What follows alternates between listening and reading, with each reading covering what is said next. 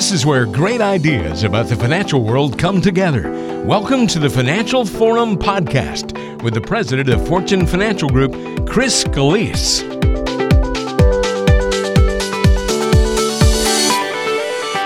All right, so Chris, let's talk a little conventional wisdom, bud. A couple things where people tend to, through the years, have said, well, if you go with this, you kind of really can't go wrong. You won't go astray. And maybe you can give us some counterpoint, if you will, on a couple of these ideas. You can't go wrong with real estate. I mean, I've heard that my whole life. And there are plenty of people, Mark, who've had a ton of success when it comes to real estate investing. I know people that have built a substantial nest egg going that route, but then there's plenty of others who have tried it and failed. Right. So just like anything, depending on your situation, depending on your circumstances, real estate may be a fantastic endeavor for you, or it may be one of the worst decisions that you've made. So think about it this way, though. And this is hard to believe when I read the statistic, but the average home prices across the country are almost identical to what they were 10 years ago. So if you were, buying real estate in certain areas and thinking that you'll just wait for the homes to appreciate and then sell them at a profit, you might be sorely disappointed. Now, there certainly are exceptions. There's cities that I've read about, like Portland or Seattle, where prices have skyrocketed in the last decade. But there's plenty of other areas of the country where they've remained stagnant. So don't assume that real estate is just the home run that you think it might be, because you might have turned on an infomercial at 1 o'clock in the morning when you can't sleep, and someone's touting their real estate investing program. They make it sound like it's easy, that anybody could get into it and it's going to make a ton of money. Right. That's not necessarily the case. So like any endeavor, like any investment, do your research, do your due diligence, and just tread carefully into that. Yeah, and real estate, I think, definitely is one of those animals that people feel like, it is kind of easy in some ways to get into it, but it can become a little more complicated when and it's definitely not liquid. So if something happens and you need, to get that money back out of it, that usually winds up being a problem for people. So be very careful when you're thinking about that as a conventional wisdom. All right, so we'll stick with the real estate aspect here, and we'll say good debt, bad debt. Another conventional wisdom, Chris, is that mortgage is traditionally good debt, while obviously credit cards are not. Okay, right. And if you're comparing debt, comparing a mortgage debt to a credit card debt or to a car loan, right, or to a student loan or anything like that, if you have to have debt, a mortgage debt is probably the most attractive one. Right. But I'm in the camp that you don't want to have any debt. So there's a lot of folks out there that talk about, that you should always have a mortgage. You want to write off the interest if you can. If you don't have the mortgage, you don't have the deductions. But, those, tax write-offs have kind of tightened up a little bit with the tax code changes currently, yeah, that have been enacted in the last few years. So I've never been one to think that, having a mortgage is desirable. But with these changes that have come, I think it's more advantageous than ever to eliminate all your debt, even if it is that mortgage debt, even if you are now eliminating any tax deductions that you have. I'd rather not have that mortgage payment than to get the benefits of the tax deduction. So again, if you're comparing debt, mortgage debt is more desirable than other debt, but I don't believe any debt is desirable at all. Well, does that come down to really crunching those numbers and looking at the data and saying, okay, the money you're saving by paying the mortgage off versus the tax deductions, like all those things should factor in, I would think, right? And let some of the math dictate they should. that. Yeah. But I can't imagine a scenario where having the tax deduction is better than still making those monthly payments. Yeah, right, exactly. Yeah, so, and then there's the peace of mind aspect. So many people would kind of have that, Okay, fantastic. I no longer have to worry about my home. And we've had many conversations about that where some people come in to sit down for a consultation with you, and maybe one party of the couple is like, I'm fine with the mortgage, and the other one's like, I'd really like to have our home paid off. It would make me sleep better at night. So there's all those pieces as well. So conventional wisdom is the topic, and I'm giving Chris some tropes that we are all kind of used to hearing, and we feel as though these are kind of the norm, and just kind of letting him give us a point counterpoint. How about this one, Chris? Retirement is a chance for us to relax after an exhausting career. The conventional wisdom used to be you get to retirement, you're done. I don't know. You sit on the front porch and whittle. I don't know. Right.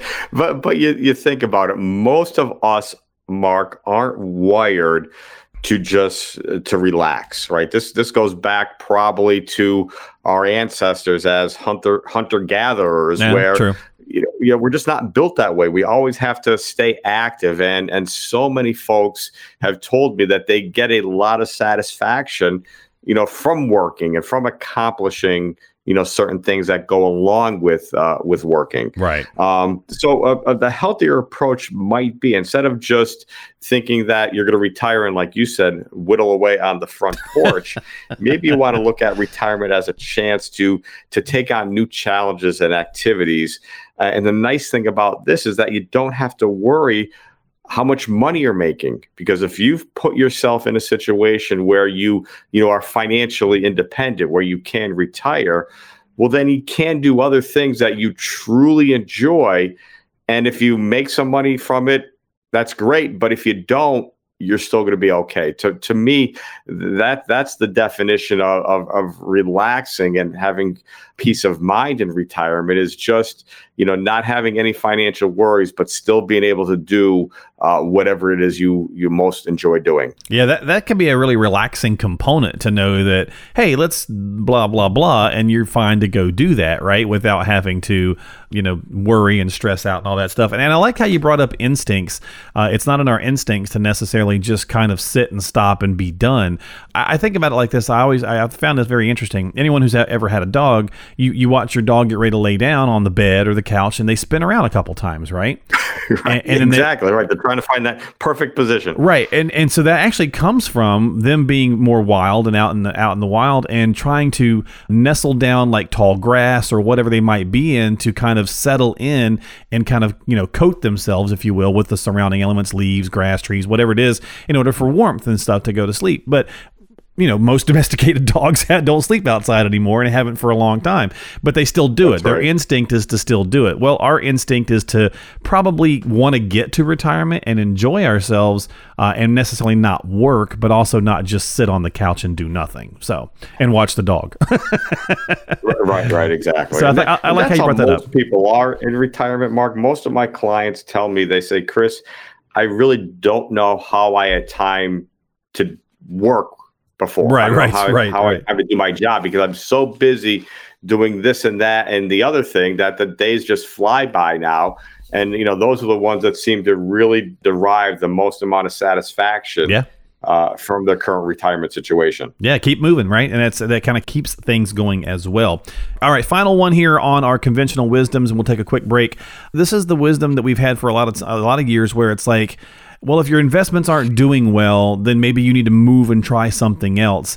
And maybe that was fine in the 80s or something, whenever this kind of got formed. But it seems to me that that's a bad way to go nowadays, to just constantly hop foot from one thing to the next. Right. And like I said, we've talked about instincts before, and instincts tie into this point as well, because for a lot of people, it's instinctual to try something new if their current situation doesn't seem to be working the way they want it to. Fair point. But an interesting study I read recently from Morningstar, they said investors on average lose about 2.5% of their wealth every year due to trying something else. Wow. Because they're not happy with how something's going. They're trying a different investment approach, and what are they doing? They're trying to time the market, and they're, probably buying high and selling low, and just, mixing it up at the wrong time.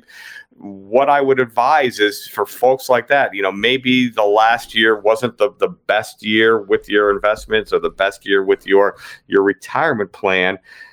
But if you do have a plan, it's best just to stick with it and let things run its course over the long haul.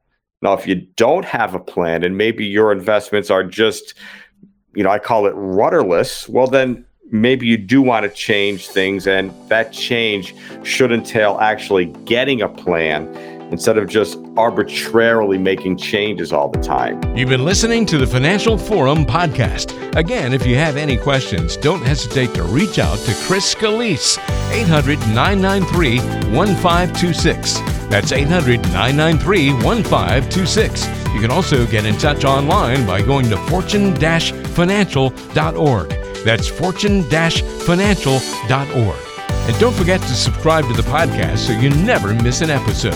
Just search for the Financial Forum podcast on Apple Podcasts, Google, Spotify, and anywhere you listen to podcasts.